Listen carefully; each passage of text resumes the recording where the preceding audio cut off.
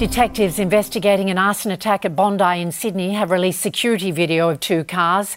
The black Mercedes and silver Ford Falcon were seen in the area around the time of the alleged attacks. No one was hurt, but police believe 4 or more men with possible links to organised crime were in the cars at the time. It's believed the house was targeted twice in a week.